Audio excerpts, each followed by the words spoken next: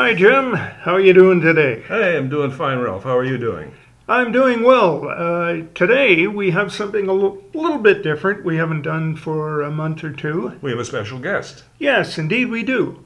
and her name is Uh, Cayla Mitzkovitz. Cayla Mitzkovitz. The linguistics is so good, Ralph. I would murder that name. So, yeah. Well, we will start in just a minute. We've got a really interesting topic, and I think everyone's going to want to hear what you and I, well, particularly Cayla, has to say. Well, Ralph, I see you were without your mask today. Well, I have my mask. I just don't happen to be wearing it at the moment, so I can talk a little more clearly into the mic. Okay, and of course, I do have my mask on. Right. Well, Kayla's with us today, and the reason that we're talking about masks is that Kayla's actually done some research about masks, right, Cayla? Yeah, so I've been working on a review paper with some fellow researchers out of Rush, and we're not manipulating any variables per se, but just doing a review on what's available, basically looking at facial expression and recognition. Okay, what with the mask wearing and COVID, a lot of us see just the eyes of people. In fact, last week when we were talking about you coming on, we were talking about Ralph and I were talking about mask wearers in like theater, and you get a whole different persona if you're using a mask. And I'm turning this down a little bit. It looks like on the oscilloscope, it looks really pretty interesting. Okay, so tell us what you were able to locate in the literature. Yeah, so a lot of the literature is looking just at the 6 basic emotions. Sometimes they'll add neutrality, a neutral face in there, and they break down your facial expression into action units in the upper face and the lower face.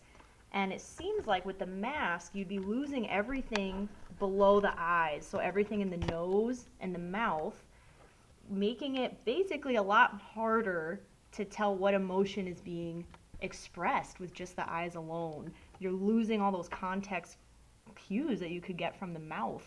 Okay, and you as a psychologist would pick up a lot of emotional information from the entire face, and so you'd lose some if the mask was covering from the nose down, right? Right, yeah, exactly. Okay, and you do some neuropsych testing too, right? Right. Does the mask have any effect on people who are being assessed? I think so. So this wasn't what we had researched, but I did notice that, let's see, it seems like if they're a little hard of hearing, they're trying to look at your lips more for the words that you're saying. If you're doing like a list learning task or something like that, you'll see them looking even if you're wearing the mask and saying they can't hear you, even though they can hear you. And we did find some evidence to support that as we age, you do depend more on the lower face for that information, whereas before, like for children, for example, they might look more at the eyes. So some of that has come across in neuropsych testing that I've seen. But I have not researched specific neuropsych populations. Okay. So what in general can we say about mask wearing? Yeah, there's some things to keep in mind, I guess, when you're interacting with specific clientele. Eye contact will be perceived differently based on the culture of the client, too. So direct eye contact without the context of what your mouth is providing, it could look more threatening. It could look a little dominating, depending on, I don't know, any kind of cognitive bias associated with a particular diagnosis or with a culture. Sure. Some cultures just don't like eye contact, right, Ralph? Yeah, my wife and I spent a couple of years in China teaching, and the Chinese basically see direct eye contact as hostile. Even though you might be smiling and happy and engaged in what you think is a pleasant conversation, if you're staring beadily right into their eyes, they go, whoa, whoa. Yeah. And What about social distance too? Isn't that Well- something that we see in China? yeah, if you're a friend of a Chinese person, they have no hesitation in touching you. But if they don't know you, touching is strictly off the table. That's not something that can happen. But we were kind of bemused when we first were teaching in the university level classes, and we saw our students walking hand in hand, girl, girl, boy, boy, across campus, because that's a signal in our culture that's seen very differently in Chinese culture. Holding hands means you're my friend, not, I'm going out with you kind of thing. Okay. So that was interesting. The other thing that we really found in terms of masking behavior was that the Chinese tend to live in highly polluted cities. So a lot of people mask up whenever they're going out, just as a general protection for breathing, So, Okay. Now, this research that you've done is going to be published in. Oh, we don't know. We're getting ready to resubmit Okay. as we speak. Yep. All right. So, what kinds of comments or what kinds of reception has your research had in the professional field? Yeah, so far it seems like it could be very clinically useful. We have some suggested guidelines for people to maybe keep in mind when they're interacting with different kinds of clients, things to be mindful of. We have had some recommendations to go more deeply into the expression versus recognition literature in terms of what is the client recognizing from you, what are you expressing to them, and vice versa. So kind of almost 4 levels of interaction, whereas before we were just seeing 2. Okay. So, if we think a little bit about, you said expression and reception, right? Yes. Yep. Okay. With the mask, your expressive part would be your eyes, right? And that would be kind of it. And what would be the receptive part of being masked from the nose up? Yeah, so I guess it would kind of be, are you doing any other kind of body language that could aid in what you're saying? How intense is the depiction of your those action units in your upper face? Is it a really intense scowl? Are your eyebrows moving at all? So kind of things like that to just clarify your message. I'm going to try something, okay? So I've got my mask on right here. Okay. So, and now pretend these are dark glasses. Okay, can pretend. All right, so I've got my mask on and my dark glasses on. What I can see you, both of you, really well, but how much of me would you be able to see?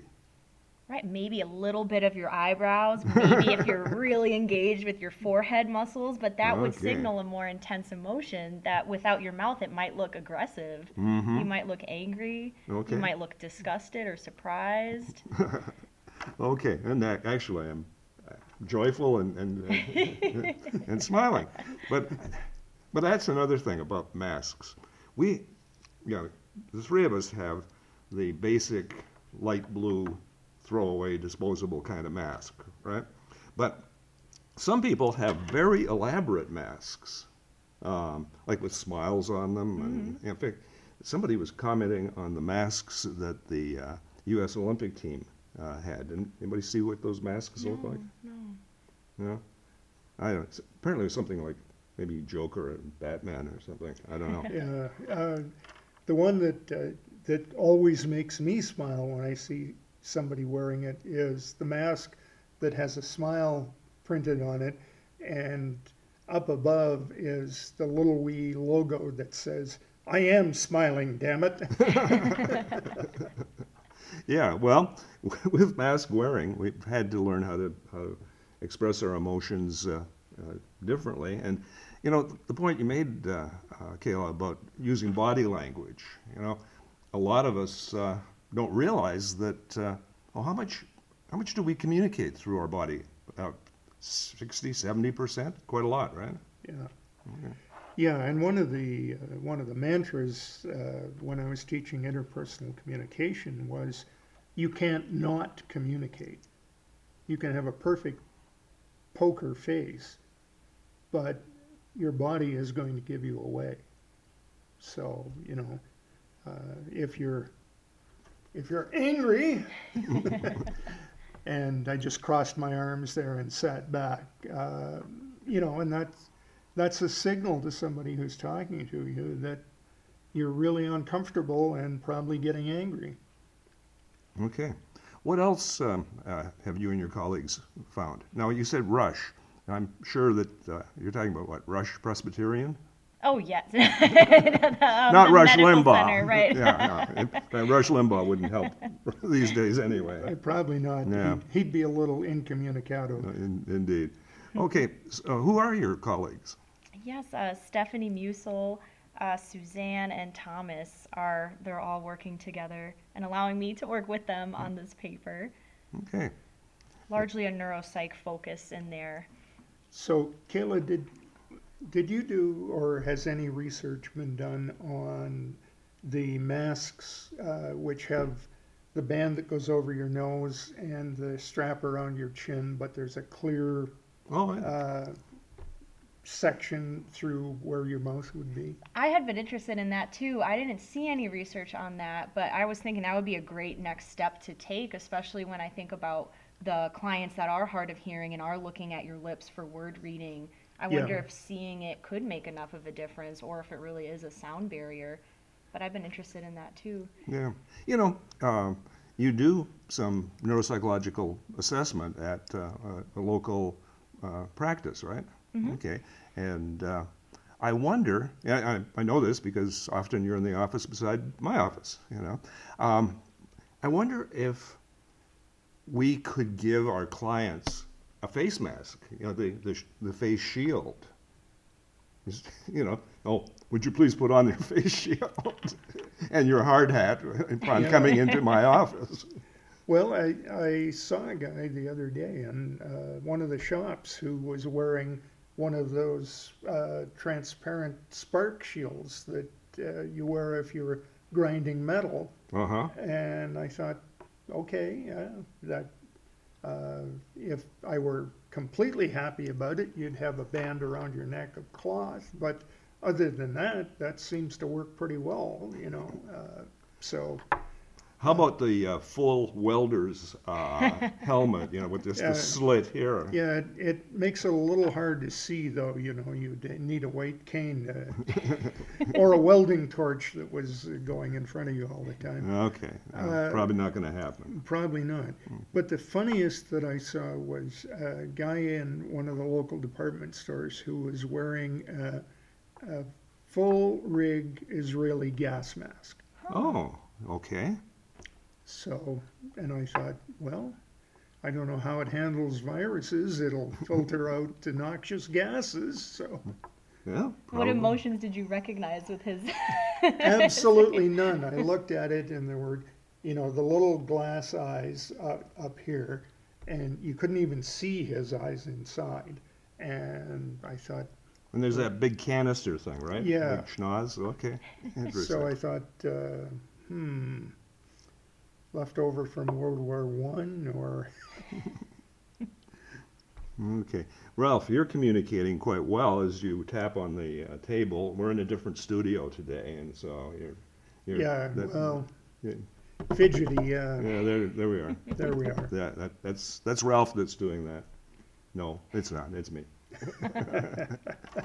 Okay, what other kinds of things have you been finding in the literature? Something I thought was very interesting was the research on micro-expressions. Are you familiar with that at all? No, not really, no. Yeah, I thought this was interesting. So I guess micro-expressions are an authentic emotion that you display with usually your eyes, kind of the corners of your eyes, unconsciously, super rapidly, less than a second most times. Huh. And it's usually an authentic emotion.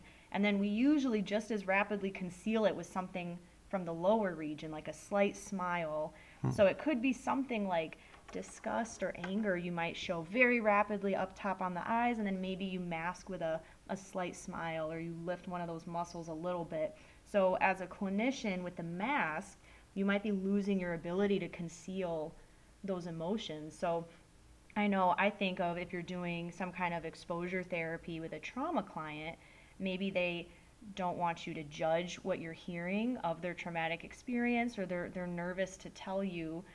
They're worried about making other people feel sad or something like that. So you want to look kind of like a blank slate, non-judgmental. But maybe when you're hearing their story, you do have a quick flicker of, anger, sadness, disgust, whatever it might be, regarding the story. But you would usually move your mouth a little bit to show them, no, I'm concentrating, I'm just actively listening.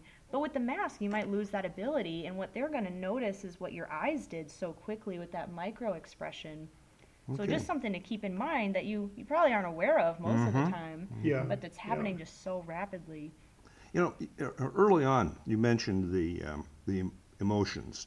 Now, there are several different, what would we call them, hierarchy? No, the word is escaping me right now. But theories of emotion. Plutchik gives us one, right? And with disgust and anger and what are your emotions when you look at the literature? What's being reported out there? Yeah, we were doing a very broad approach. So we were just looking at the basic emotion theory. I believe it's disgust, anger, sadness, happiness, surprise. And then some studies expand on that to compound emotions that are blends of any of those six.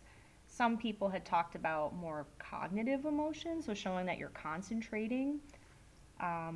And then you have things like empathy, compassion. It gets really complicated pretty quickly. So we kind of focused on just the basic six. It's kind of interesting when I think about emotions. A couple of them are neutral. Surprise, I'm not sure, but most of them are we'd consider them negative, right? Disgust, anger, that kind of thing. Any idea why researchers have focused more on, say, the negative emotions than positive ones? Reason we ask this is that Ralph and I are both interested in positive psychology, and but in psych, in general, we have had a history of looking, the other way. So, what have you seen? That's so interesting. So I know no expert by any means, but I believe happiness is the easiest to recognize, even with just the upper face. Okay. So I wonder if maybe there's more research on the negative, because we tend to see that kind of present itself as more of a problem with different populations. So I know with major depressive disorder and some anxiety disorders, you have that negative bias, that attention to the threatening stimuli. They do seem to recognize the negative emotions more quickly, or see negative emotions where there's really a neutral face. And I wonder if maybe there's just no significant differences in terms of the positive emotions, so we're just not really going there in the research. Or, as Martin Seligman says, we do have a long history of trying to spot the loony, as he puts it. So Yeah, and one of the other interesting things about this is that almost by definition for the last 50, 60 years, anybody who feels the need for help from a psychologist or a psychiatrist will go in and say, "Doc, please help me, I have a problem." And so that tends to set us up for expression of negativity, because then you say, "What's your problem?" Well, and then the story unfolds. And so to be positive in your presentation is very difficult for a client who comes in and says, "I have a problem, but I feel good." Yeah, that's interesting too, because I feel like as a clinician, you feel like there's less to explore there, because it sounds like everything's going well. And then if a problem's reported, it's, let's hear about what happened, what led to that, how did you recover from that? Let's talk more about that negative thing rather than that positive thing. Yeah.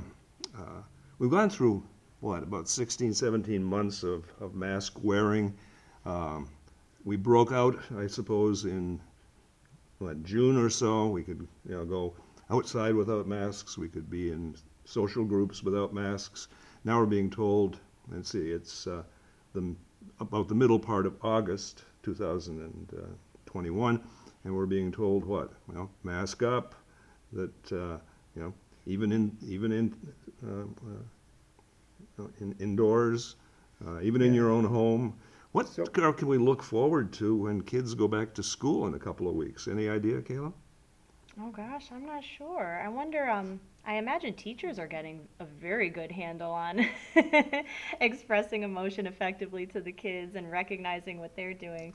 But I wonder how kids are adjusting to that. I haven't looked at what that's like for the developing brain, kind of navigating this new. I don't know, but I can tell you that my daughter is a preschool educator, and she says that you can keep a mask on a group of 3-year-olds for the whole day. Mm. So, if you can do that, I think kids in later elementary school certainly should be able to mask up without feeling a great deal of discomfort. Well, maybe without feeling discomfort, but how effectively are they communicating to their peers? A 12-year-old or an 11-year-old or a 10-year-old is just learning how to communicate. And so if we've taken away part of our communication system, i.e. from the nose down, how good will the receiver be at understanding the emotions of little Jimmy, who is either upset or happy or angry, So what we need is a mask that has little emojis that are changeable. That's not a bad idea, actually, Ralph. We do have masks that are quite custom made. Central Michigan University's got a pretty nice mask, doesn't it? Yeah. Yeah. The President of the United States has got a pretty interesting mask with the presidential seal on it. So yeah, we probably could put little screens and emojis on a mask if we wanted. Yeah, and then you could sit there with your phone and if somebody said something to you and hit the emoji that's appropriate. And yeah, well, hopefully we're not going to be wearing these things for the rest of the 21st century. So maybe we can maybe we don't need the emojis, or maybe we can just do it on our phone too. Yeah. Just hold our phone Right. up, like I'm really ticked. Yeah. There you go. The other thing though, and I was going to ask you about this, Kelly, have you talked to people who have a social mask which they wear habitually? You mentioned teachers, and that's what brought it to mind. I have a number of friends who are retired teachers who have said, I've been retired teaching for 5 years now, and I still can't get away from the mask I used to wear in the classroom. Somebody asked me something at lunch, and I launch into an explanation the same way I would if he was in 12th grade, So I think we can tend to develop the mask which is professionally appropriate. Yeah, interesting. Yeah, I guess in that case, it might be more important to just practice skills for effectively communicating in general, and then just really trying to be extra mindful of them when you're in your professional physical location, but keeping, I don't know, a professional mask more often, more of the time maybe, I don't know. I don't know either, but, guys who've been long service teachers for 35, 40 years have said to me, I just, I drop back into it. That's my comfort zone. Mm-hmm. Well, I can remember quite a few years ago, Ralph, you and I were in New York City after one of the Olympics of the Mind competitions. And we were walking down the street, and we were noticing some people who were getting hassled by other people. And we walked by them, and nobody hassled us at all. And we both had our Manhattan, Don't face mess on. with me. Don't mess with me face on. Yeah. Yeah. So you can, sometimes having the ability to control your emotions is going to be, facially at least, going to be a good thing. Yeah. What's the, for you, Cayla, what's the best outcome of your research? I've really enjoyed, we've found that a lot of the difficulties that seem to occur for the different populations we've looked at, it seems like you can really correct a lot of these things with just kind of natural verbal statements too. Letting someone with schizophrenia, for example, so you know they're going to be avoiding the eye region probably, they're going to be losing some of the information you'd be giving with your face, just letting them know I'm going to be making more eye contact with you than I might have if I wasn't wearing a mask. How is that for you? This is what I'm feeling right now. I'm not angry. You might think I'm angry. And just kind of clarifying what you're thinking. And if you're trying to be empathetic and it's not coming off, you can use verbal or reflective statements, something to kind of show what you're not able to show with your face anymore. So it's not as hard to correct as it might seem. Yeah, I guess we've learned how to do this over the last 16 or 17 months also. A lot of the people that I see are children, and for most of my clients, I'm seeing them via a computer screen. And it isn't very difficult for them, nor is it very difficult for me, because they're used to getting information from screens. Right, You know, right. and they're used to getting even information from an old guy like me, you know, who's kind of like Mr. Rogers, right? Yeah. Well, without the sweater. But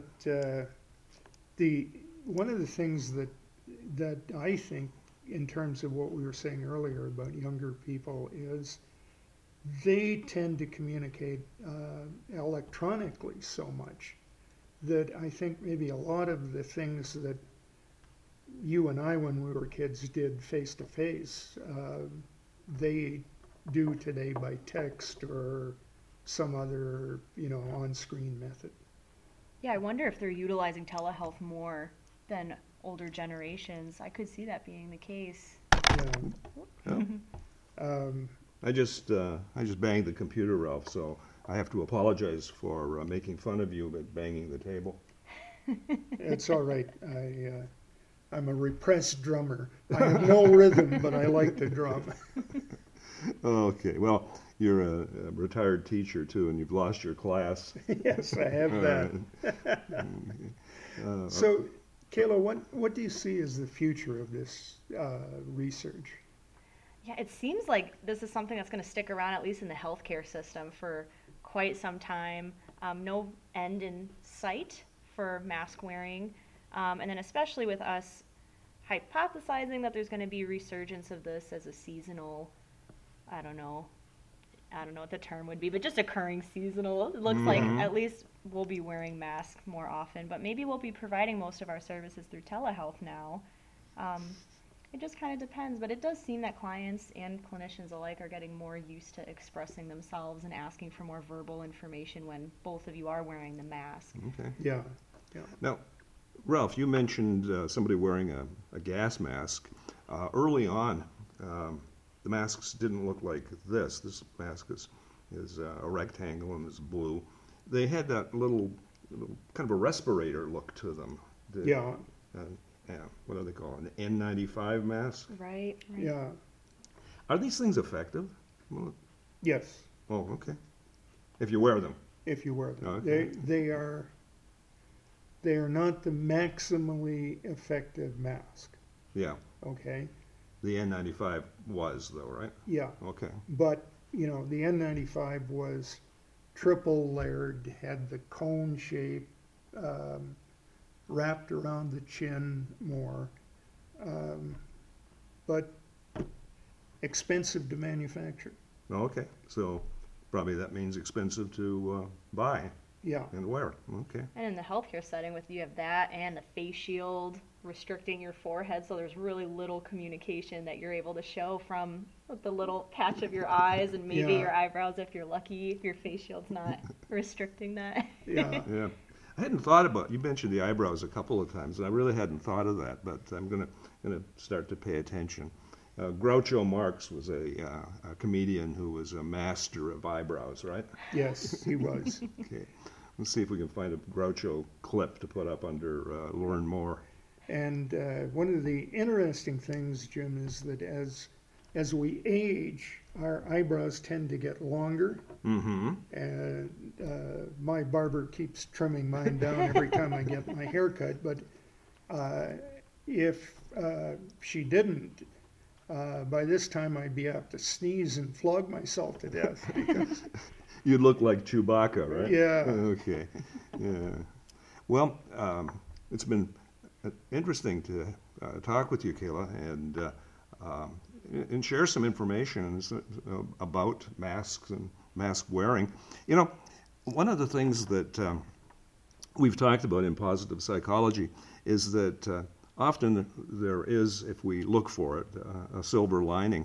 And this particular COVID-19 didn't seem like it had a lot of silver linings to it, but I think that probably people like you are doing research on all sorts of different kinds of things, like social isolation, the effect of mask wearing, the effect of staying up all night studying, playing video games on your Chromebook. There's probably a lot that we're going to be able to look at in the next few years. Yeah, and it'll be interesting to see what this generation of, let's say, 5-year-olds are like when they're 15 as opposed to the previous generation of 15-year-olds. Has there been any change through elementary school mask wearing? Yeah. Oh, interesting. I've been interested in sarcasm, if that's something that kids could pick up on, if they could mimic what they're seeing enough to learn how to use sarcasm, or if that's just completely lost with mask wearing. I don't know. I have a story to tell you, though, Cayla, about a party that I was at, and a guy that I never met came up to me, and he said, "You're Ralph Baber, aren't you?" And I said, "Yes." And he said, "I understand you're the master of sarcastic humor. Say something funny." So I said the only thing I could. I'm pleased to meet you. Well, with that, we're going to say to our listeners, hey, keep your stick on the ice. Because we're all in this Together.